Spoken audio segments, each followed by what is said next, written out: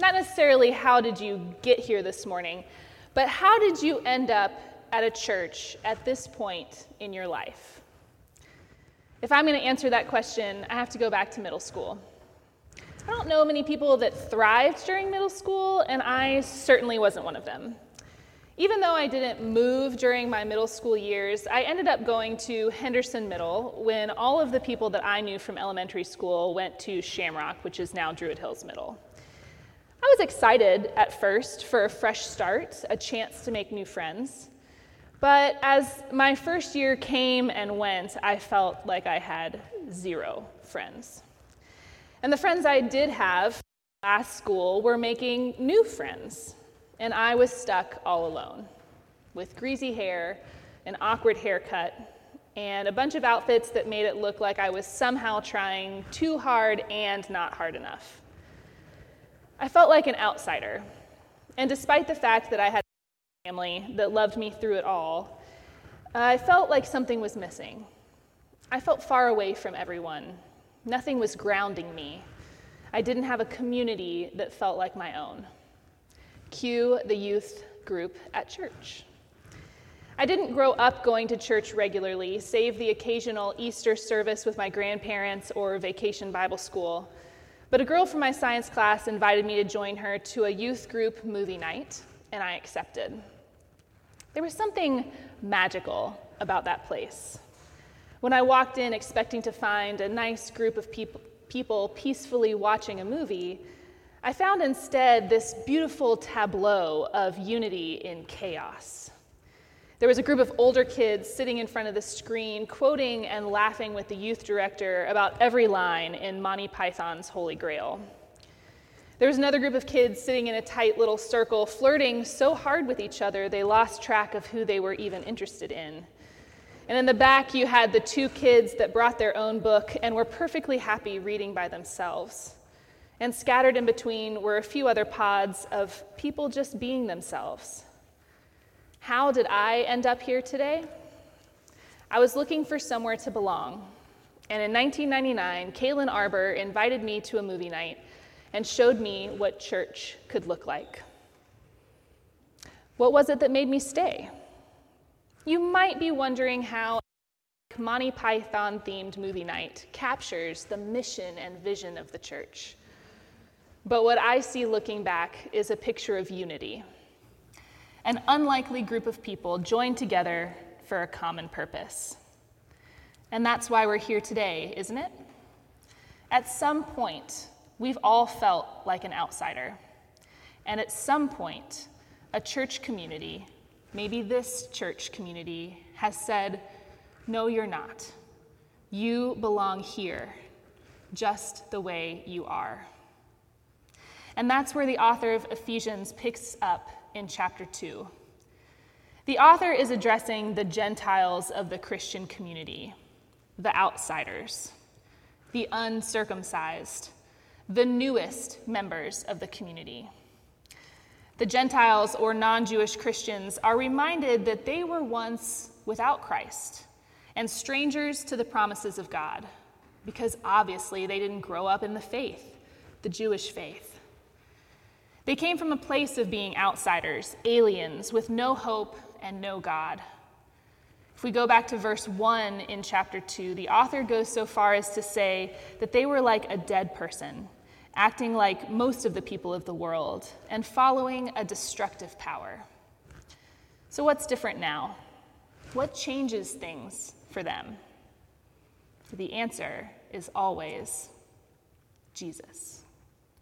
Christ took these people looking for life and brought them close, uniting them with God and with each other.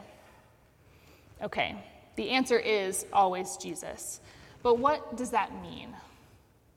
This is where we're going to get back to the basics.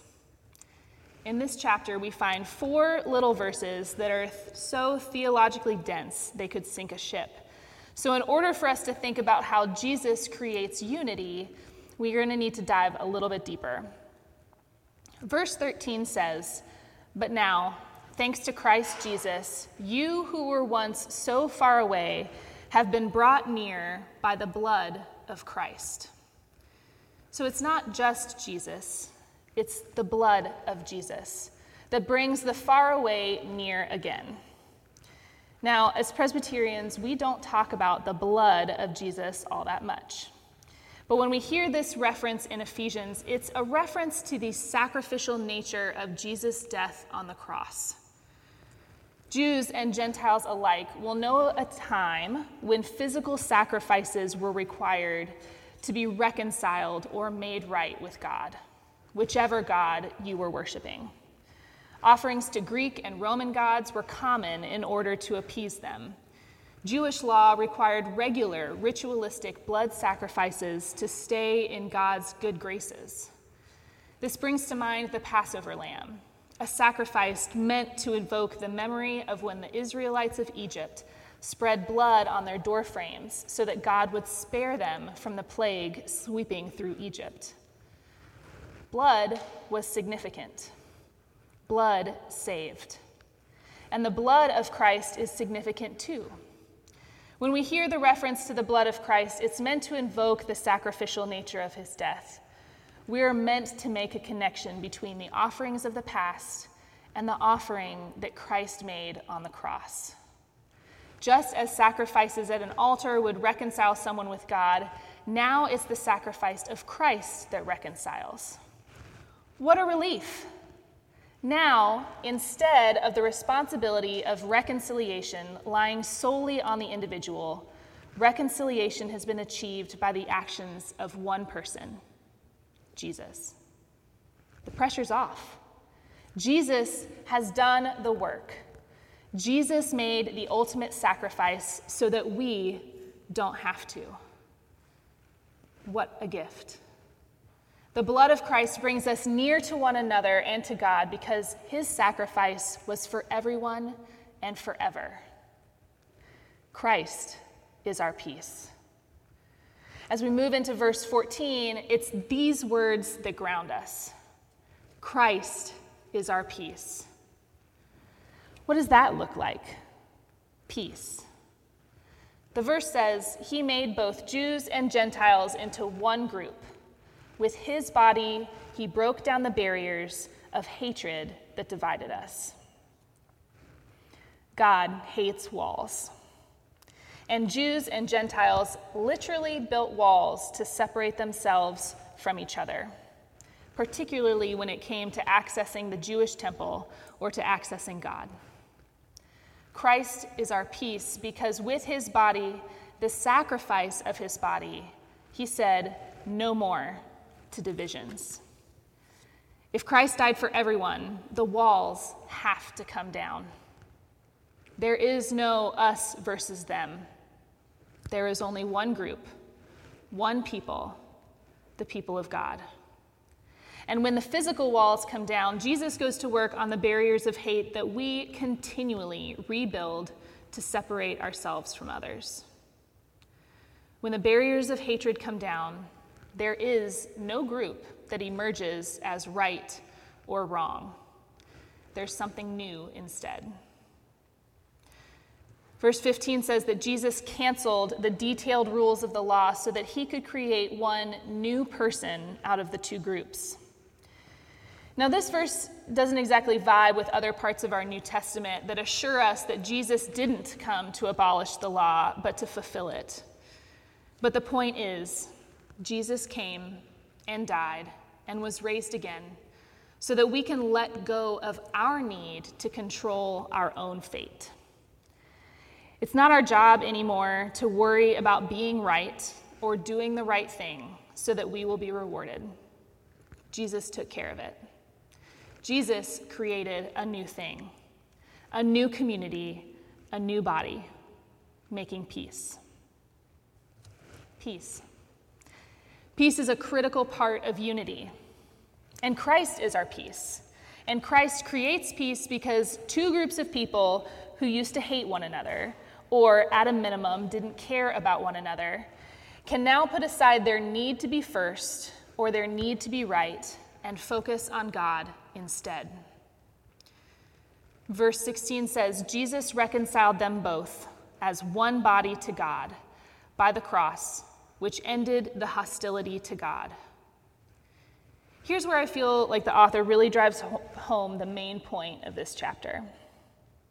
First, you had a group of people that were far away, dead even. People who had no hope and no God. People who were strangers and outcasts. But that's not how God would have it.